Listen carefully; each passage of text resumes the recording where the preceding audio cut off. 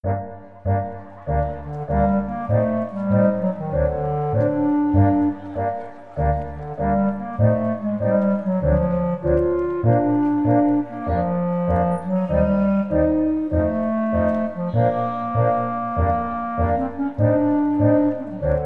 de memória.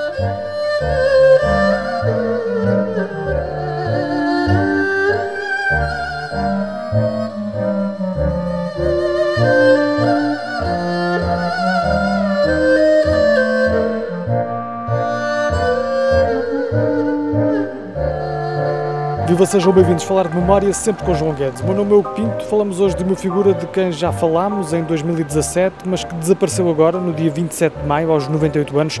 Refiro-me a Stanley Ho, foi o grande magnata do jogo e isso fez dele, creio que sem exagero, João, o rei de Macau.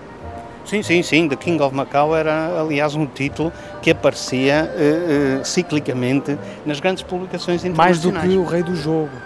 Sim, mais que o rei do jogo. O rei do jogo também aparecia. O rei do jogo também era, claro. Também. Godfather of Gambling. Era. Mas ele, a influência dele era mais... Exato. É interessante que esse abrangente. epíteto de rei do jogo surge já bastante mais tarde, quando se perspectiva a alteração do Estatuto de Macau, o fim Já da também numa soberania fase de maior portuguesa. internacionalização de Macau. Exatamente. Antes disso, era o Stanley Ho era o Sr. Macau. Sr. Macau. Era o Sr. Macau. E de maneira que era um homem de uma simpatia muito grande, que de forma alguma se coadunava com aquele chavão que era o capitalista. O capitalista, gordo, anafado, fumar um charuto, e tal. fato às riscas. Nada disso. Era uma figura interessante, até porque era uma figura popular, e mesmo na China, onde as hierarquias são muito observadas e muito rigidamente.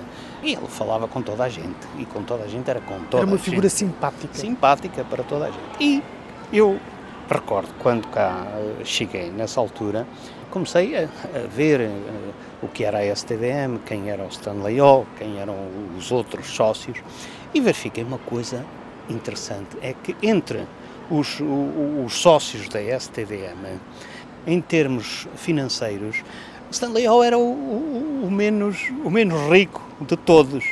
No entanto, era ele que geria a STVM, tinha aliás o título de sócio-gerente da STVM.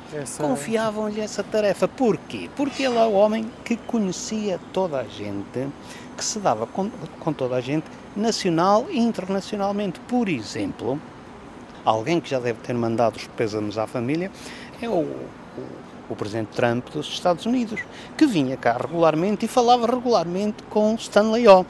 Ora, bom, por aí se vê a panóplia de gente que ele tinha nas suas relações de amizade. E depois, era uma figura que ele tinha alguns truques na sua vida privada para não se esquecer de ser simpático. Dava festas regulares, uma delas era o Ano Novo Chinês. Era generoso. Convidava toda a gente, era democrata. Até hoje, as festas de Ano Novo agora da Sociedade de Jogos de Macau são o grande evento da época. Feito pelo Stanley Ho. Congregam toda a gente de Macau, desde o bispo até... Exatamente. Uma das entrevistas que fiz ao Stanley Ho, ele diz-me uma coisa muito interessante acerca do avô dele, do tio-avô, que era o Robert O. Tung. E ele diz-me que o Robert O. Tung lhe disse: olha, tu, quando estiveres numa festa, quando te derem um cartão de visita, tu depois vai para casa e decora o nome, lembra-te de quem é. Que é para depois, numa altura qualquer, se essa pessoa aparecer, tu saberes quem é. E era assim. Vai causar boa impressão. Exato. Porquê? Porque no meio de 300 ou 400 pessoas, numa dessas recepções, se ele se lembrar dessa cara, ele encontrava uma pessoa que nem tinha uma posição mas vai especial. conquistá-la logo. Exato, e trata-o pelo nome.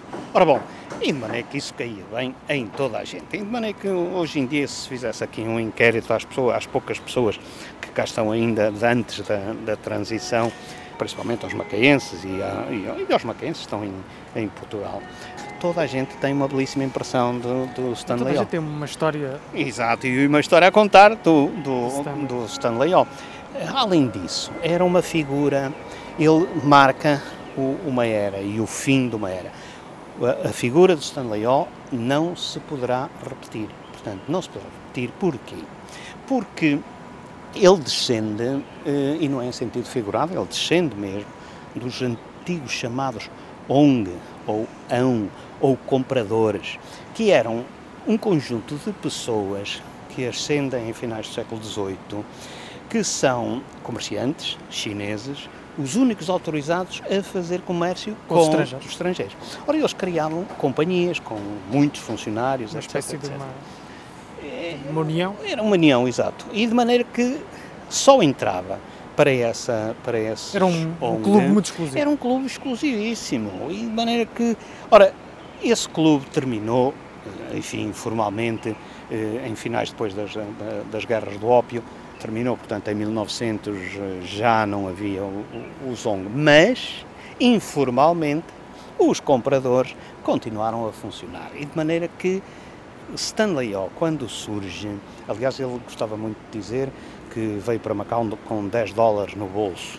O que, enfim, será um mito, não é? Porque ele, de facto, ele descendia de uma família muito rica, passou pelas suas dificuldades no tempo da invasão japonesa, mas... Pois, mas o que acontece é que, de facto, ele, lá por ter $10 no bolso, e se calhar até os tinha, ele pertencia, como estás a dizer, a uma família muito rica, mas principalmente pertencia ao estrito clube dos compradores, não é? E nesse clube ele começou por baixo, mas sabia com certeza que se não fizesse as neiras... No lado ocidental, no lado chinês, com grande à vontade, e isso fazia a diferença naquele tempo. Só para ter uma ideia, desculpa João, o Robert Taotong, Sir Robert Taotong, uma figura de enorme destaque em Hong Kong, foi o primeiro chinês autorizado a viver, pelo governo então britânico da antiga colónia, na zona de Pique.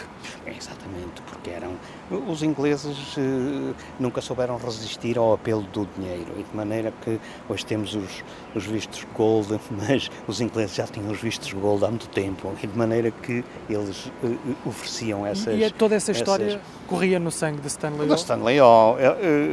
Aliás, voltamos outra vez a Robert Taotong, ele dizia ao Stanley Ho que era preciso manter a mestiçagem na família, que era precisamente para isso, para poder estar com os pés nas duas culturas, enfim, nas diferentes etnias. Porque para eles foi muito benéfico.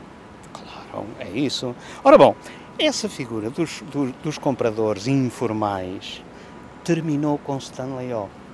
E por isso ele vai ficar na história, enquanto os parceiros financeiros dele, da STDM, ninguém se lembrará de quem eram, não é? Mas eram grandes figuras também. Eram grandes figuras, e mais importantes até, em termos reais, do que Stanley Ho. Stanley Ho era um jovem, estava a começar quando ganha nos anos 60 a concessão do jogo. Mas lá está. Porque é que Stanley Ho, sendo um homem que não era imensamente rico como os seus pares, é escolhido pelo governo de Macau para ser o homem que vai organizar o consórcio que vai pegar no jogo para o arrancar ao Futakian. Por alguma razão, e é precisamente por isso, porque o nome Stanley Ho fazia parte dos Ong, dos compradores de Macau, dessa tal sociedade que poderíamos chamar secreta, não é? Informal, completamente informal, porque já tinha deixado de existir há muitas dezenas de anos, mas qualquer nome que fosse sugerido ou encontrado no seio dos compradores era com certeza pessoa de confiança e capaz de encabeçar projetos muito importantes, e encabeçou-os e transformou Macau. Assim recordamos uma figura, como se costuma dizer, maior do que a vida, Stanley Ho, falecido no dia 26 de maio de 2020, aos 98 anos. Pode seguir-nos em memoriamacau.blogspot.com e ainda no Facebook. Estamos também nas plataformas digitais da TDM. Obrigado, João. Até para a semana. Até para a semana, cá estaremos.